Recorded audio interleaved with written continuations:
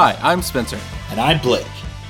Welcome to Weekly Jump, presented as part of the Geekly Grind Podcast Network. This is our weekly episode reviewing first impressions of newer anime and manga titles. Let's jump in.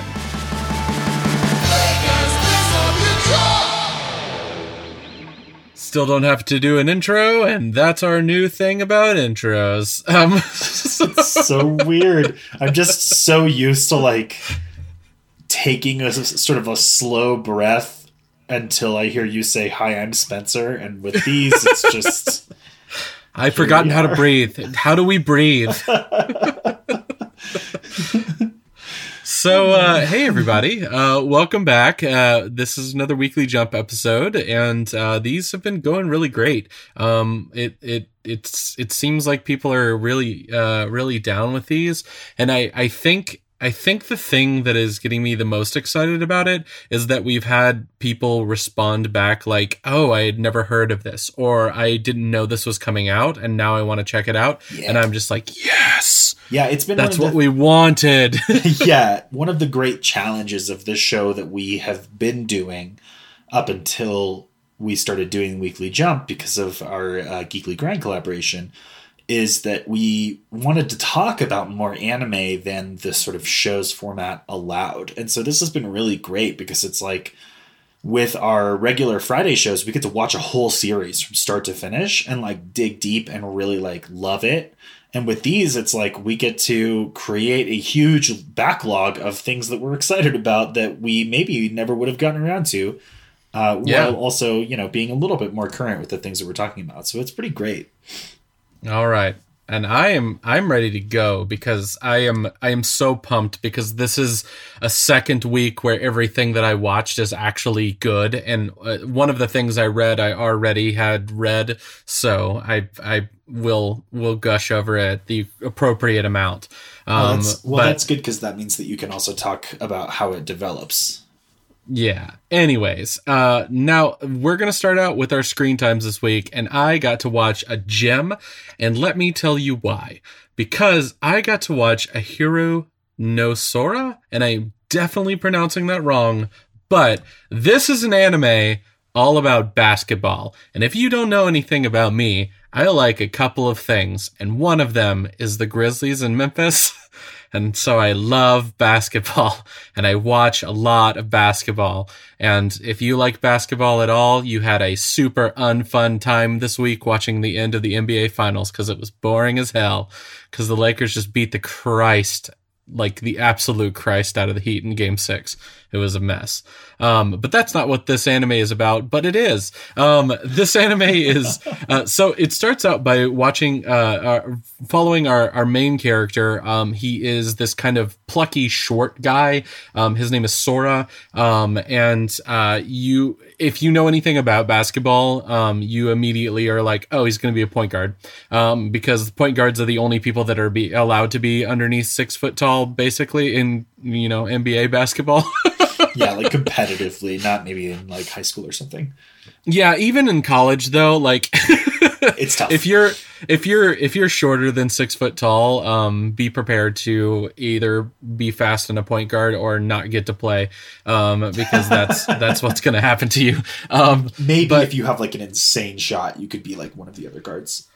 Yeah. Well, okay. So here's the thing about this show, and it's one of the reasons why I think it immediately resonated with me. Not only is it super fun to watch because the characters are very, very unique. So Sora is, the plucky shonen character that you really love. He has a lot of emotion. He is very, very likable. He is also someone with a deep, dark past in the sense that something sad has happened to him, but we don't know exactly what it is. And inside of the first episode, he talks all about how he needs the shoes that he wears so that he can fly. And I'm just like, oh, that's really cool.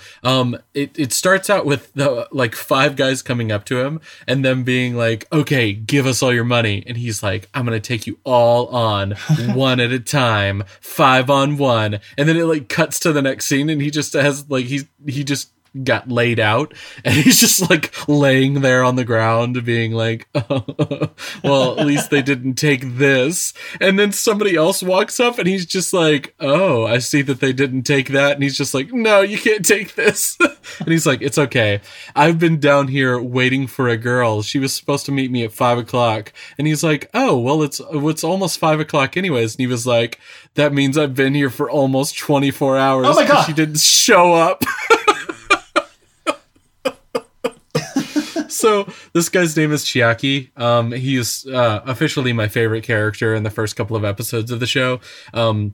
He is a character that we are going to find out that he is a twin brother of another character, but they look absolutely nothing alike, so they're definitely fraternal. But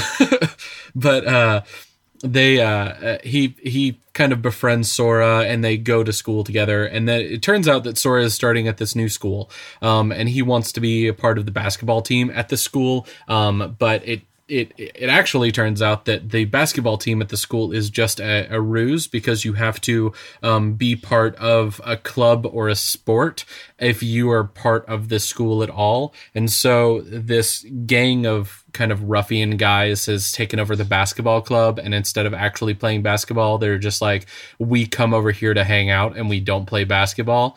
And so they beat him up a little bit and then tie him up or like leave him in the practice room, or like I guess it's the locker room.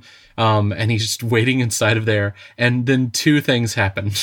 One, he decides that he's bored, and also the basketballs have not been taken care of inside this locker room, so he's going to polish all of them. And then two, he notices that there's a hole in the wall, and if he looks through it, there's like the women's changing room next door, and he's just like, oh, they're a bunch of perverts. And he just kind of like walks back over to the hole in the wall. That's a nice inversion of what usually happens when anime dudes find holes in the wall that look into girls' like... Usually those dudes are the ones that perv out like immediately, regardless of any other character traits they may have exhibited before then. So number one, he goes back to look through the hole in the wall because he's, a little bit perverted. He's a high school freshman, and then it like cuts back, and it turns out that there's a second hole that's like higher up, and Chiaki is there, and he's just staring through the hole in the wall. And he's like, when did you get here? And he's just like, oh, I fell asleep in one of the lockers. It's all right though. And he's like, don't make and then look through holes in the walls at other people's changing spaces, but also don't do that. Like teenagers, they shouldn't do it, but like I get it, and they should stop. But it's understandable. We have all had impulses like that from one time or another. Anyways, Chiaki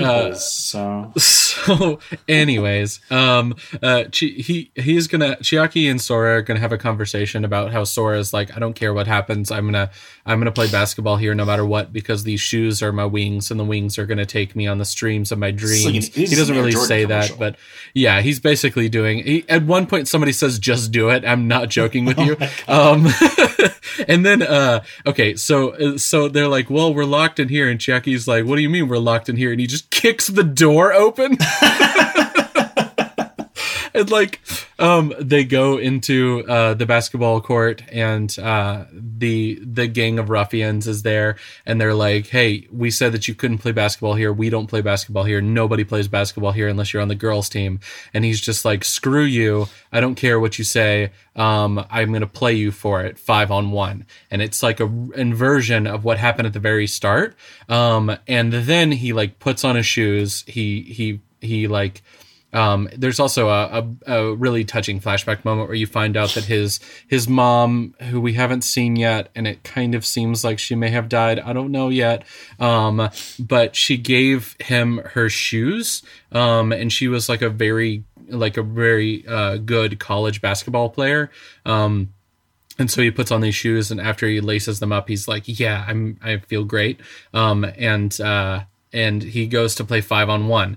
And instead of it being like the 5 ruffian tough guys, it is 4-on-1, and one of the people that is included is obviously the love interest, because he saw her through the hole in the wall, and he's like, she looks like a supermodel. And then later on one of the episodes, or in this episode, she's just like, you need to watch out for these guys, take care of yourself, I don't want to see you get hurt. And I was just like, no, this is going to be the love interest.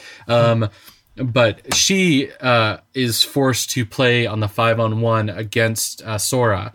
And Sora does a really cool sequence where he does like a couple of... if you don't know anything about basketball, he does a couple of things, and I'll try to explain what they are. He does what's called a dribble drive. So he dribbles forward, and then he does a stutter step, and so he just takes a step and then leans into that step, and then he does a pass fake. So he pushes his hand with the ball to the right, to the left, and as the player is watching his hand move to the left, he turns the ball over in his hand and changes direction of his dribble, and so he's able to go around him. They also talk about this thing, they call it like a duck dive at some point, where he's just going to split the defense. But really all that is just like, being able to split the defense, or, I've never heard it called a duck dive before, and I watch a lot of basketball. I also don't play basketball. So, there's been talk of in the future of doing like I don't know anything about basketball podcast. Because I love it, but I don't understand it 100%. But this is one of those animes that I am like, it's about sports. It's about the sport I love. And I'm like, okay, it's finally that time where I'm going to pick up a sports anime and I'm going to go in. And I legitimately think this is the one, because I love Haikyuu. You're going to do a full court press on this anime. Shut up, you idiot. But my biggest thing that always hung me up about Haikyuu is that I just don't care about the sport as much. And so it didn't like connect with me as much.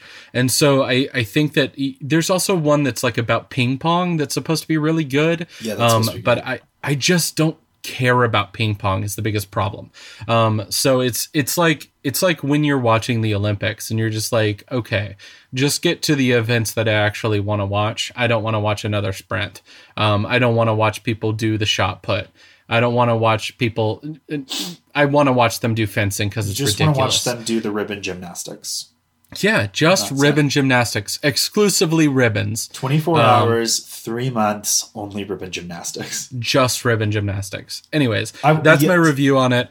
Okay, it's fantastic. I haven't seen it. I did not know what it was. I had to Google it to see if it was a show that, sometimes they like list the shows with the Japanese names, but then the name gets translated for the localization. And so I was like, okay, what is this show? And then I thought you were going to hate it because I forgot how big of a fan of basketball you are. And I know how not big of a fan of sports anime you generally are.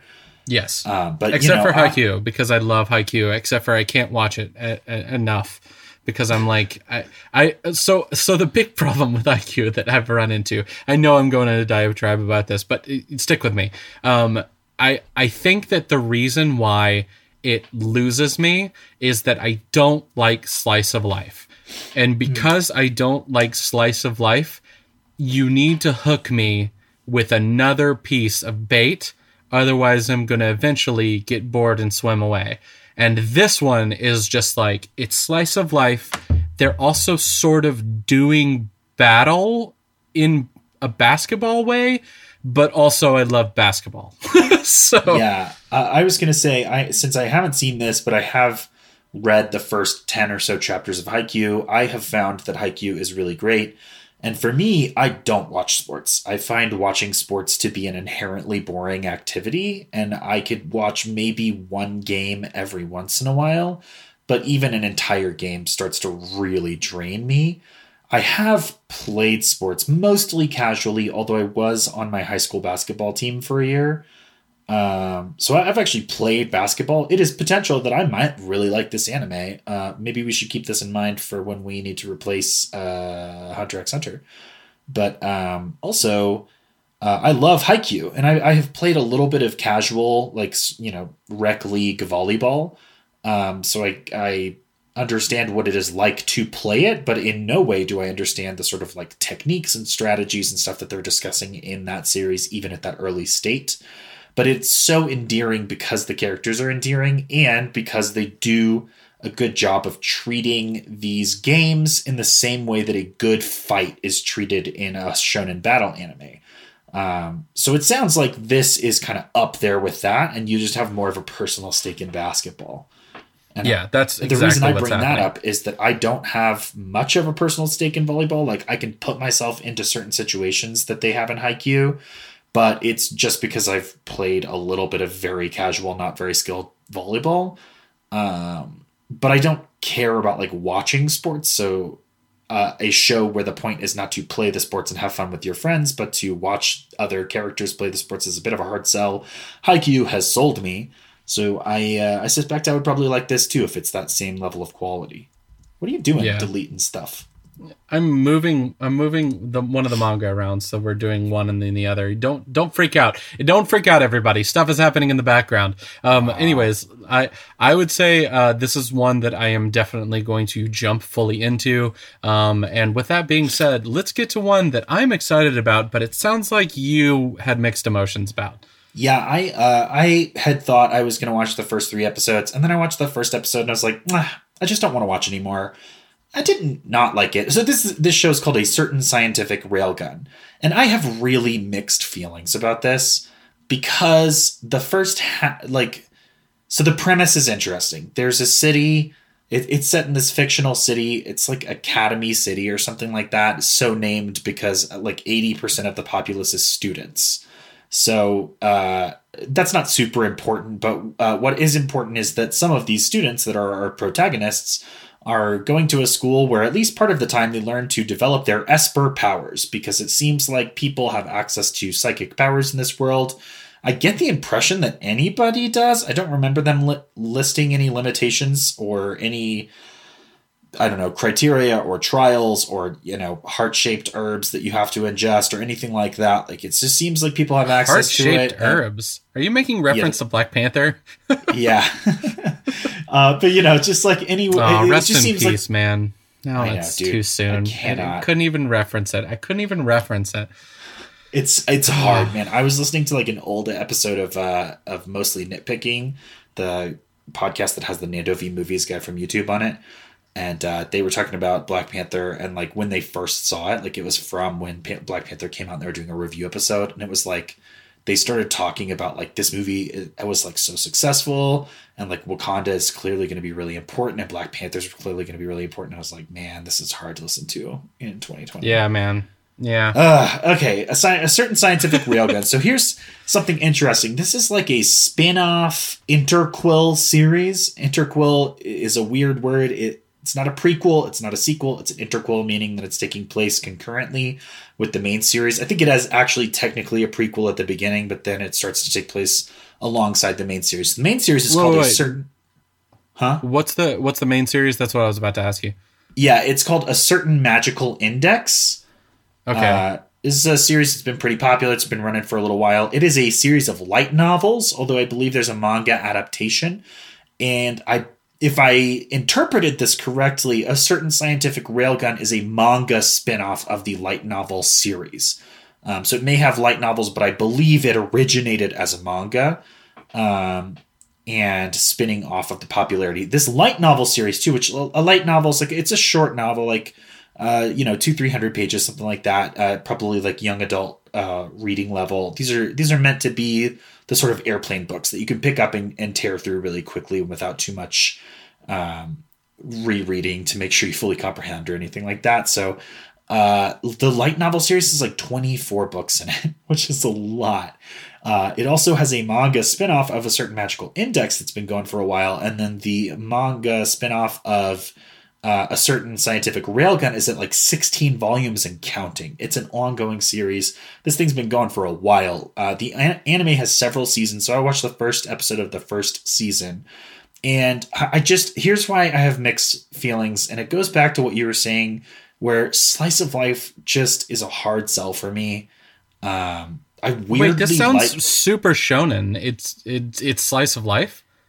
It is both, I would say, based off of the first episode. This is actually a show that I might need to revisit at some point.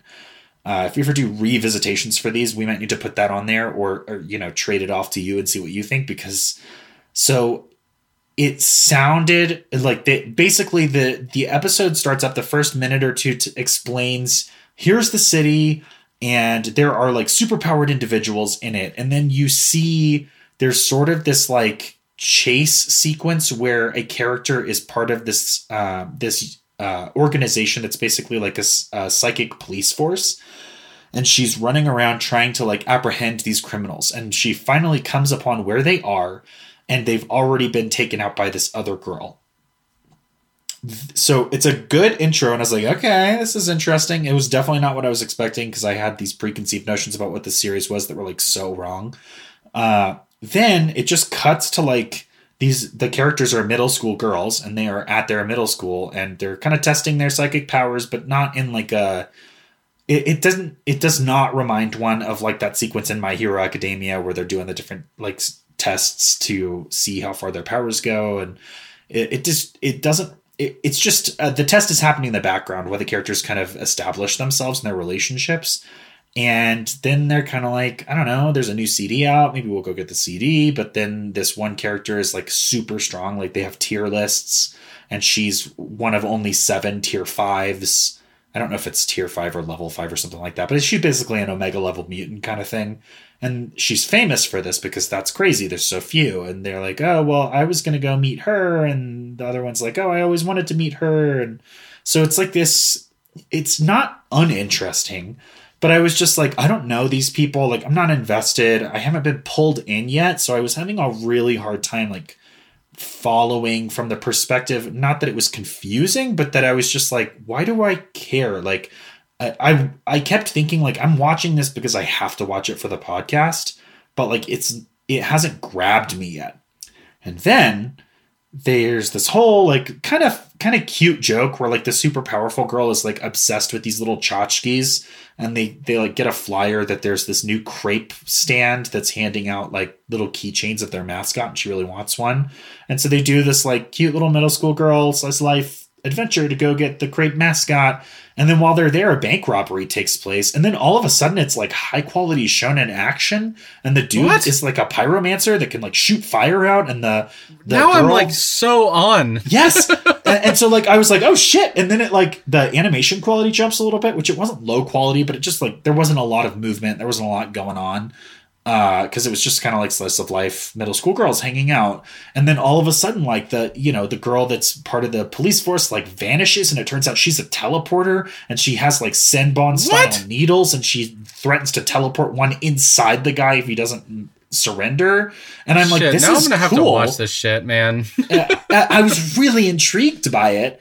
And then it turns out the other girl that is the level 5 one is the main character, and her code name is Railgun. So that's what the title is referring to, because she is like an electromancer.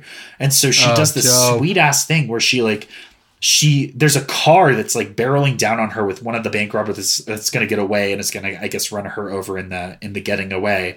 And so she does this thing where she like flips a coin in the air and points. And I guess once the coin falls in front of her finger, just like there's a bolt of lightning, and the car, like Stranger Things style, flips up and over her. And it's like very cool. This was a very good action sequence. And I sat there and the episode was over, and I was like, okay, I want to watch another episode of that. And I believe that what I'm going to watch is another episode of the first half that did not hold my interest. And I really don't want to sit through another one of those. But like this is why I'm saying like this is not like Goblin Slayer where I kind of just did not enjoy it, and you know obviously there were other aspects of that we went into, but like even once we got past that, I was just like, this isn't bad. It's just not what I want. Yeah, I think this is definitely a case of needs more roughing up. I think this is one I definitely want to visit as well. And I propose that what we do is we do a flip for next week. So this is going to be a first for Weekly Jump, you guys. But for our anime, I suggest that Blake watches what I just watched, and then I watch Certain Scientific Railgun, and we'll meet back and discuss here in a week. Well, that is an interesting idea. I think we should do that. And I was going to say, give us your feedback if you think that's a good idea, but we will have already recorded the episode before you hear this one, or by the time you're able to hear this one. So, give us your feedback, but know that we're not going to be able to change that. So, yeah. Okay. Let's get into our page flips. Yeah. And I was just going to say that my last word on that is it had awesome shonen action. And it was also, I had preconceived notions of this show. It wasn't what I expected, but some of my preconceived notions were that it was just kind of like fluffy shonen nonsense. There's also some weird, kind of creepy romantic aspects from one of the middle school girls to another one. Kind of reminded me of that like lesbian classmate in Bleach that like her only character trait is that she uncomfortably and inappropriately hits on Orihime. There was a little bit of that, and so that was kind of a turnoff. And so it was my understanding of this show was that it wasn't going to be something I enjoyed. And then the first half of it wasn't something that I enjoyed very much, although it had some bright spots. Then the climax, the act 3 was this great shonen battle. And again, it just came down to the fact that like, it didn't grab me. And the only reason I kept watching it was because I knew I needed to watch the episode for this show tonight, or, whenever you're listening to that, but we're recording tonight. And then, and then the shonen scene happened, and I was like, that's almost enough to get me to watch another episode. And it is enough to get me to feel really conflicted about the fact that I didn't. And honestly, if I had been feeling like less tired, I probably would have. Yeah. Okay. Let's go ahead and get into our page flips then, because we've been talking too long about this. Oh. And the reason why I want to get into this one the most is because I fucking love One Punch Man. And I get to talk about where One Punch Man left off after we stopped watching it in the anime version of it. I will say a couple of things about the anime first and foremost. The anime season 1 is a treasured gem of mine. It might be one of my favorite short one season arcs of an anime that I've ever seen ever. It is fantastic and beautiful, and nothing anybody can say can detract from that. The second season is done by a different studio, and the quality is worse, and it frustrates the hell out of me to no end. However, this is where it gets great, because instead of doing any of that and watching the anime, watch the first season, may or may not watch the second season, you should read all of the manga, because the manga is good and it stays good, and then it gets better, and then it gets more ridiculous and more battle-y, and then you get more different villains and more superheroes, and all of them have different superpowers and different things that they do, and it is great, and there is more in-depth, like, love for each one of these different characters, and then there is my favorite thing of all time, which is tank top heroes.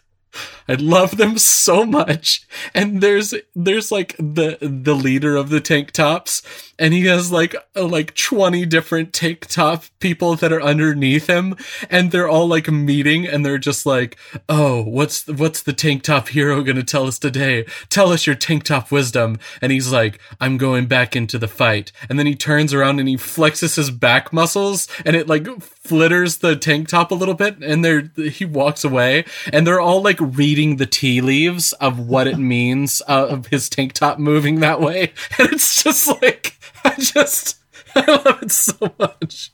Oh my God. One Punch Man is just a gem. I will say that the second arc, so the first major arc, if you've never watched One Punch Man, do it. If you'd rather read it, there are two main arcs that have happened so far. The very first arc is going to be Saitama kind of getting into where Saitama is, and it leads to a culmination of him fighting against a giant alien spaceship. And Saitama, if you don't know, he is a man that is so powerful that he can defeat any villain with a single punch. Cue One Punch Man. He goes by Saitama, though. He does not go by One Punch Man. There's a great manga chapter recently where somebody is just like, what's your superhero name? And he's just like, he starts to come up with the superhero name, and then he's just like, no, that's dumb. And he's like, I'm Saitama. And they're like, that's a bad superhero name. And he's just like, shut up.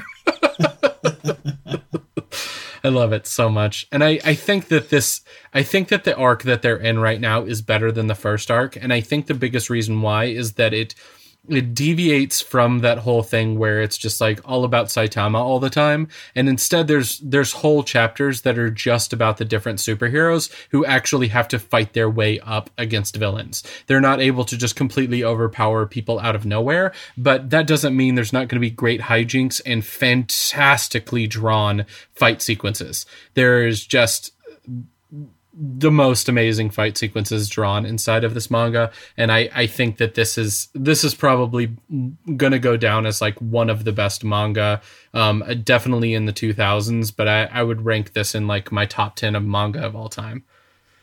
All right. Yeah. So I've heard really good things. I haven't read it yet myself. It's also worth noting that the creator of One Punch Man drew his original manga, which might be a manhwa. I'm not sure of the exact literal criteria of that definition, but it was like a web comic, and one is famous for being a really good storyteller and a really shitty artist. And then the manga that we are talking about is the Shonen Jump manga that one writes, but then it is translated into art by someone else. So it's animation, or it is well, I guess animation, its illustration quality is very high, whereas the original series is like known for lower quality illustrations. Yeah. Okay. So with all of that being said, Blake, tell me about how you felt about this, because I've read some of these chapters already, and I really am legitimately interested to know what you think about this. Yeah. This is Blake's Plage Fit. This is another one where I only read the first one because I couldn't decide how I felt about it, but I did know that I didn't want to do any more right now. So this is the My Hero Academia spinoff, My Hero Academia Vigilantes. I have been very curious about this for some time because I love My Hero Academia. We both do. This is well-trod territory on our show, although we have not technically covered it. Oh, well, I guess we did it on our first weekly jump, right? So, My Hero Academia is not only a huge smash hit across the world and a fan favorite, but it is also a favorite of your two lovable hosts here. My Hero Academia Vigilantes appeals to me because it's not the same creative team, but they're doing a real good job of the main creator's art style. And I love superheroes. I just love them. It's one of the things that I like. It's one of the reasons that I like shonen battle anime, because they are, interesting, colorful characters with cool and exciting powers. And that's just superheroes. And, the fact that, they happen to be ninjas in a ninja world or pirates on an endless sea, like that's just, they're just superheroes that aren't in New York. So I fucking love superheroes. It's like one of my favorite. It's probably my favorite thing. Like if it has superheroes in it, I am interested. And you can lose my interest, but you will gain it by having superheroes involved. So anyway, Vigilantes. It's interesting. I guess I technically read 2 chapters because there's a 0.5 chapter prologue kind of thing that is mostly introducing the idea of these characters through a sort of framing device of the My Hero Academia main characters that we know, talking about vigilantism as a concept. So if you don't know, in My Hero Academia, most of the world has developed superhero powers called quirks. Well, I guess they're not all heroic powers. Some of them are pretty mundane, but some of the people with those quirks decide to become superheroes to fight some of the other people who have decided to become villains.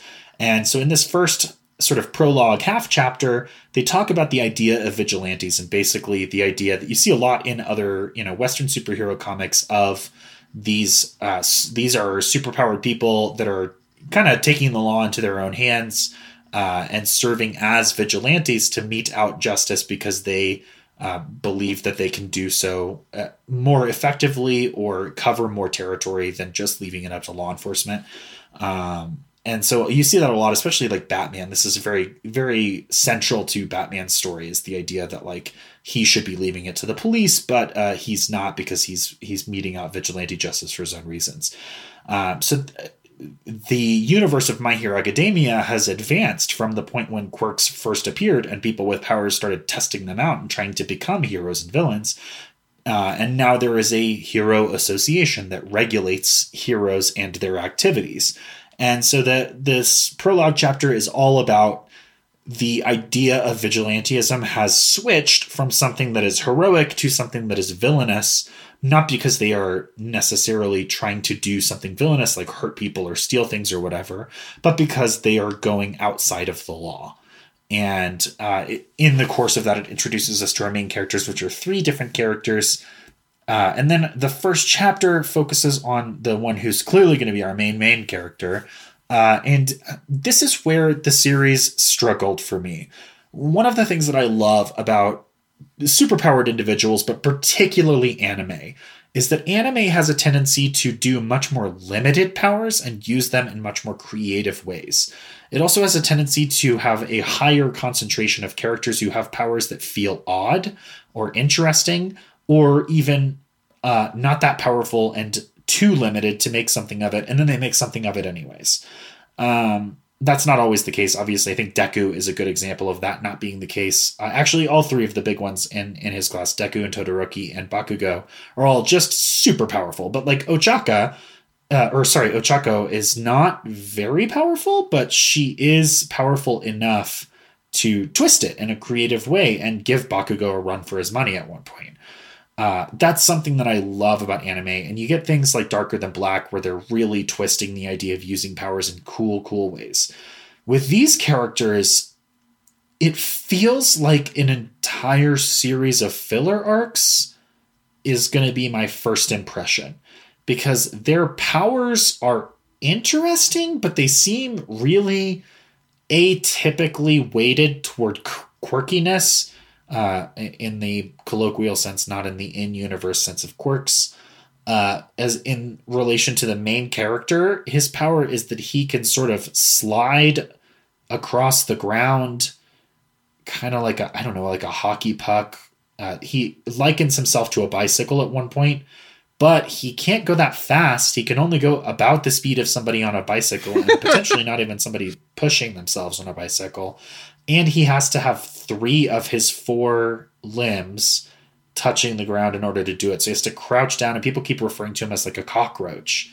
And then he just kind of like glides. And that, it feels like the kind of thing where you could see some really cool stuff coming out of it. Like he gets faster, or he's able to sort of launch himself. But it just, in its initial current iteration, it's a quirk where it feels less like a creative open blank page and more like a creative backed into a corner kind of thing, where you're just like, where can this go that's going to be like super cool?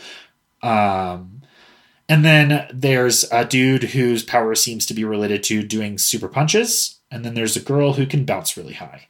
And so it's just like their powers aren't uninteresting, but they are super basic. And it's really hard to understand like where they're going to come from. It's kind of like the naval laser guy.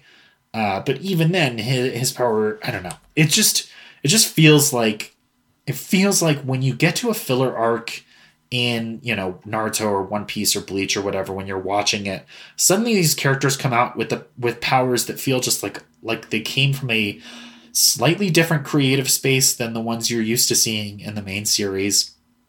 And there's often, in my experience, the sense that these are powers that were okayed. Like these were powers that were submitted to or by the creator as things that would not step on the creator's toes when they wanted to use it in the main series. So there's this sense that like these powers are almost inherently more limited or have less places to go because the main series exists, and this is kind of existing in service to that main series instead of trying to like usurp it. And that sounds like a really unfair critique, and I didn't read that much, so I hate to say it. And what I did read, I did not enjoy it, but I also was kind of like, where is this going? Like, what do I like? I don't know. I just don't have a sense of what to expect. And what I expected before I started to read it was I want to know what these characters' powers are, because discovering the powers is one of my favorite things about anime and about superheroes. And once you discover them, that's the point when you're hoping that discovery has led to exciting story potential. And the story potential that I feel we got to at the end of the first chapter was I've now answered the previously unanswered exciting hook question of what can these characters do? And now I don't feel like there is a new exciting hook to draw me further, because I feel like the hook is just the premise of the series, which is we are going to fight crime, but we're doing it as vigilantes. And in fact, the main character is resistant to that idea. So I would assume the next chapter or two will focus on him being unwittingly pulled into it or convinced that he should. And I don't know, it feels like well-trod territory. And one thing that I love about My Hero Academia is that it is able to just string inspirational, breathtaking character beats with plot twists and just moves the story along at a breakneck pace in a way that like takes moments that in other anime are kind of boring or skippable and makes them exciting or moving.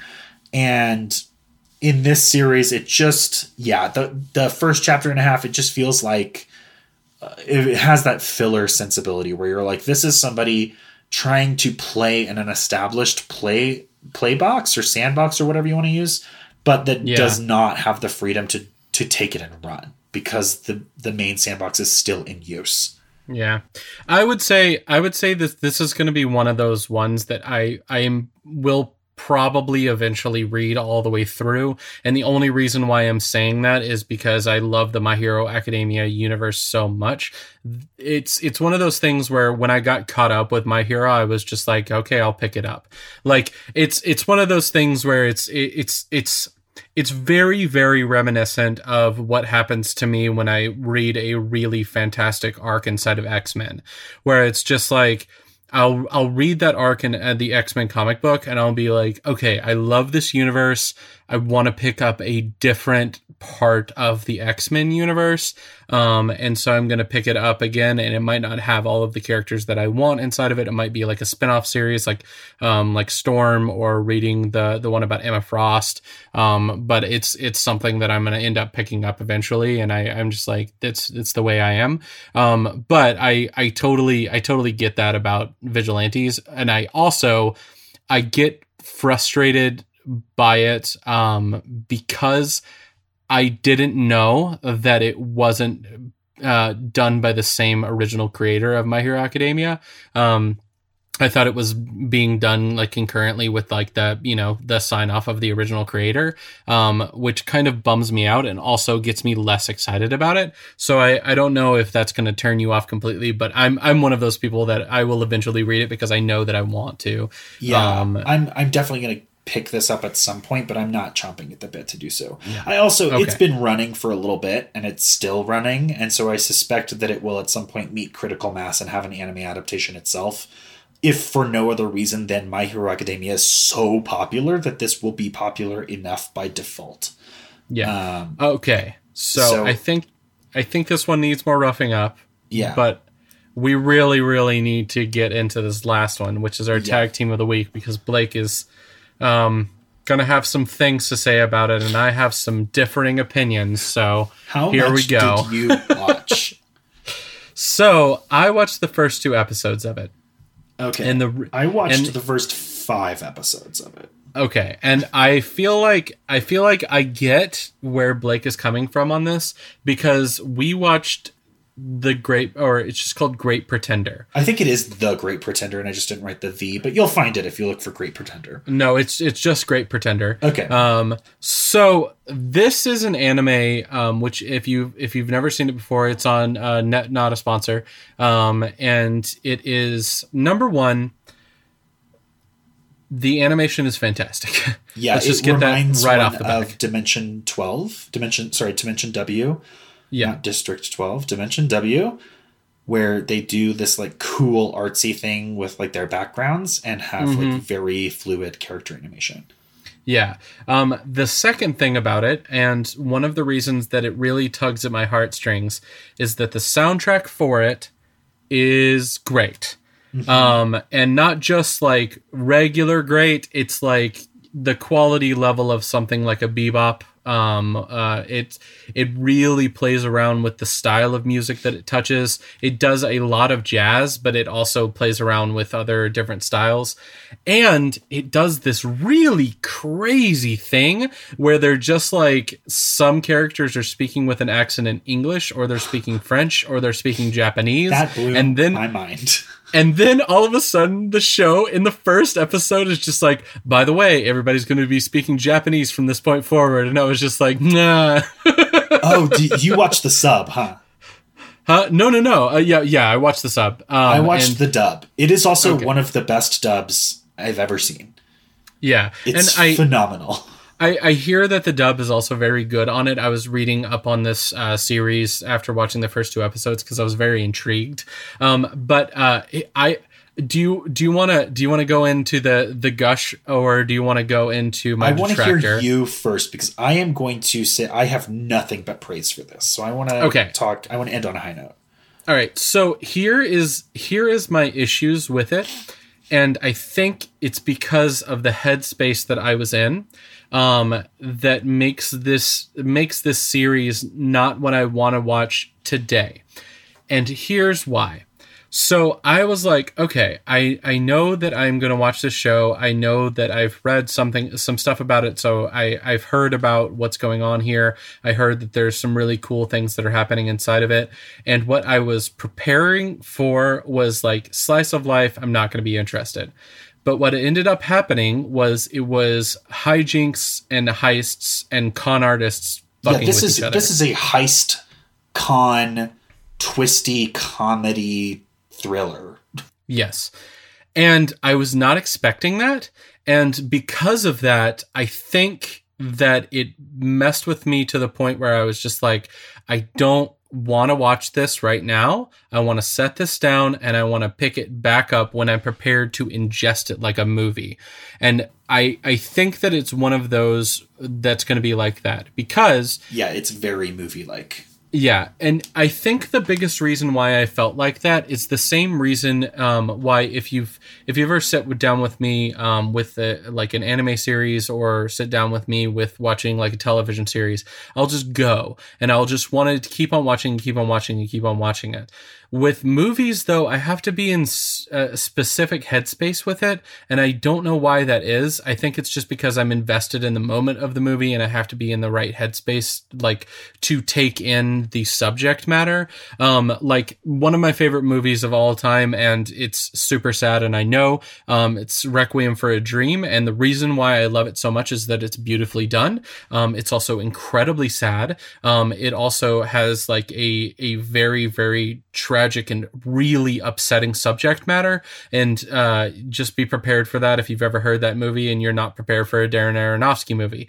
But it's not one of those movies where I would say, I want to go and watch this on my spare time.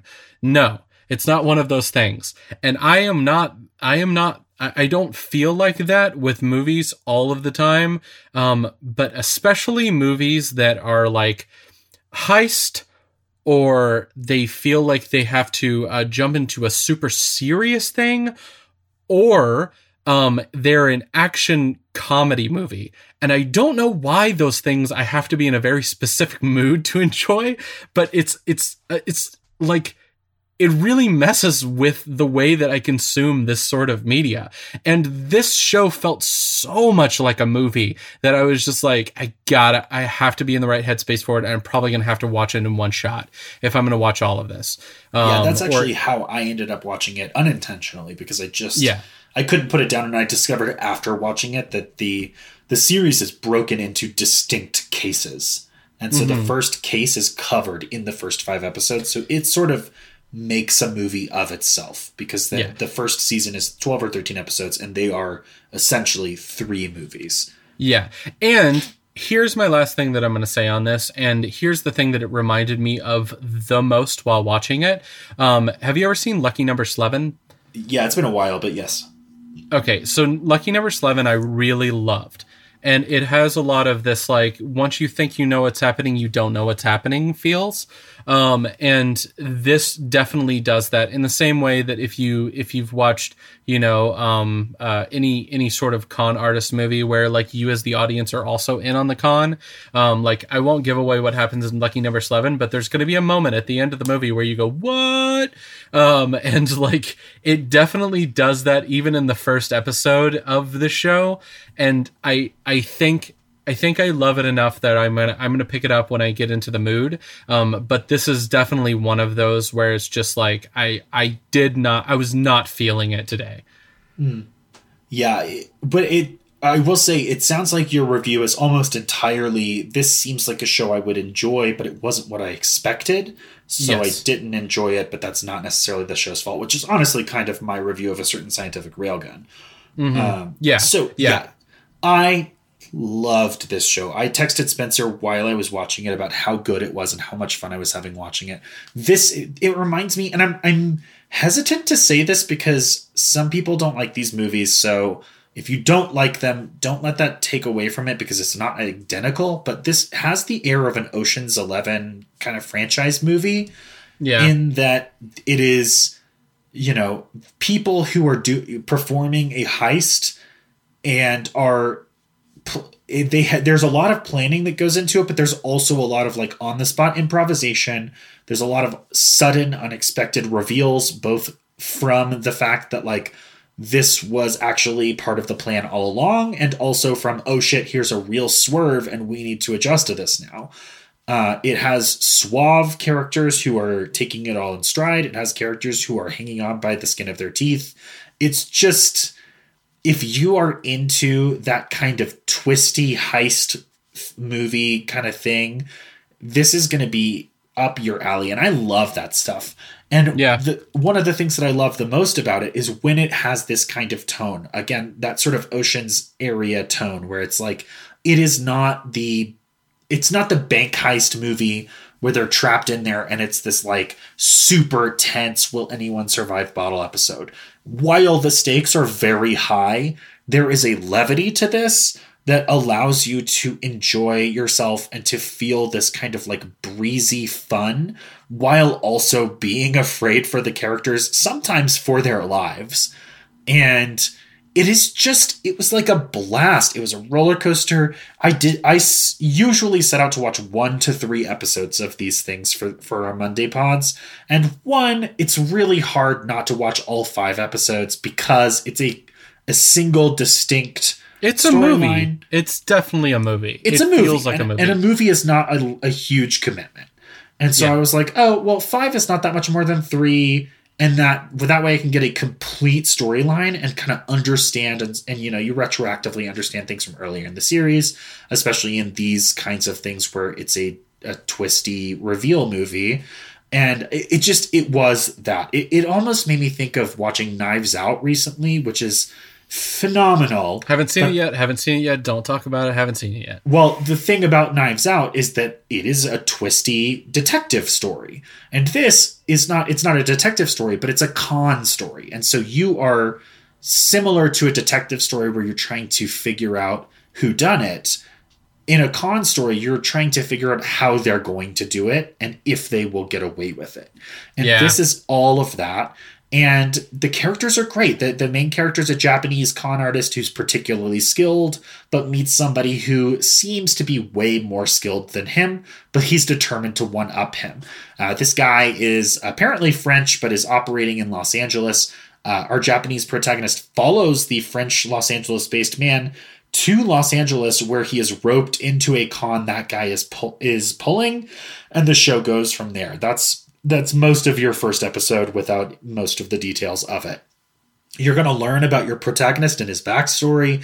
He's going to feel like a fully realized character, whereas your French protagonist is going to be that like suave, always in charge, never shaken kind of dude, where you're like, is this guy literally always in charge, or is he just that cool at improv that he just makes it look effortless and like everything is going according to plan when it's clearly not? And this was just a roller coaster, and it was something that I was enjoying so much that I was tempted to sit and watch the rest of the series in one sitting. And literally one of the reasons I didn't was because I was like, my husband, who doesn't not like anime, but he's just not into it. I was like, I'm going to stop because I'm going to watch this fucking thing with him because it is so good. And it also, the dub is phenomenal. It is such a good dub.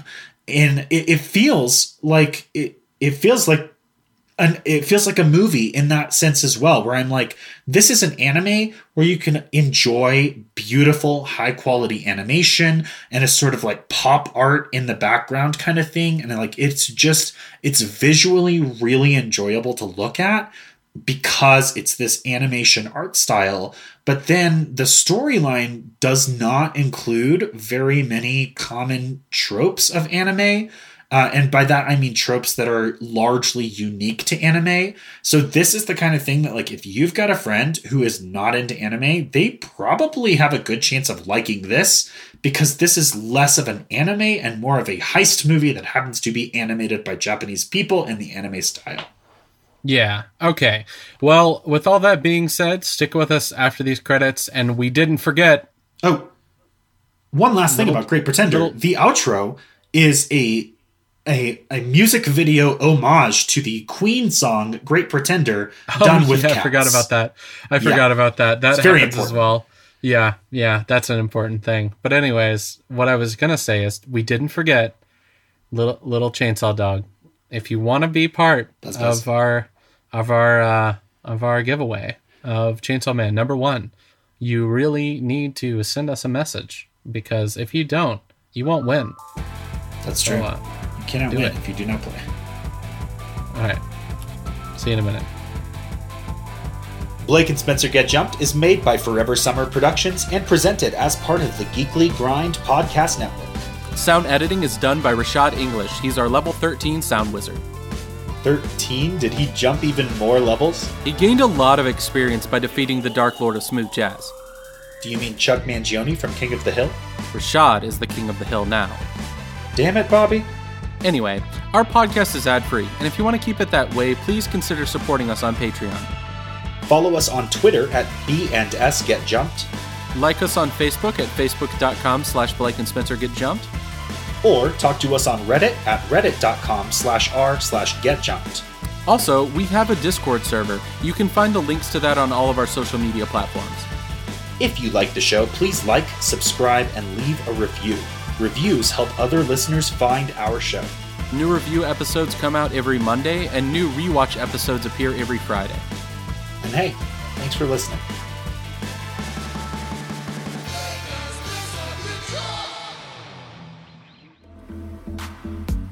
Greetings, anime fans. My name is Jeremy, and I'm the editor-in-chief for the Geekly Grind, a place where geeks can go to escape their weekly grind. We're coming up on our 5th year of operation, and to celebrate, we searched high and low for some of the coolest podcasts out there in order to create a new geek-centric podcast network. And what we found were 3 awesome shows that are sure to be a great addition to any geek's media menu. Of course, there's Blake and Spencer Get Jumped, which is this wonderful show, which features an additional episode weekly now to cover new anime and manga from our friends at Viz and Funimation. You can also dive into the world of comics with Comic Book Keepers, where Chris and Lance chew the fat about their favorite heroes, villains, and comic series, as well as the impact that comics can have on our lives. Finally, if you're seeking a fantastical and fun retreat, Knights of the Roll Table is an engaging and family-friendly D&D adventure starring talented improv actors. With 3 fantastic podcasts on the books and more on the horizon, make sure to check out the Geekly Grind Podcast Network as well as our regular content at www.thegeeklygrind.com. We'll see you next week, and until then, make a Queen homage video with your cat. Important stuff from Blake Doris. That's the name of my new podcast.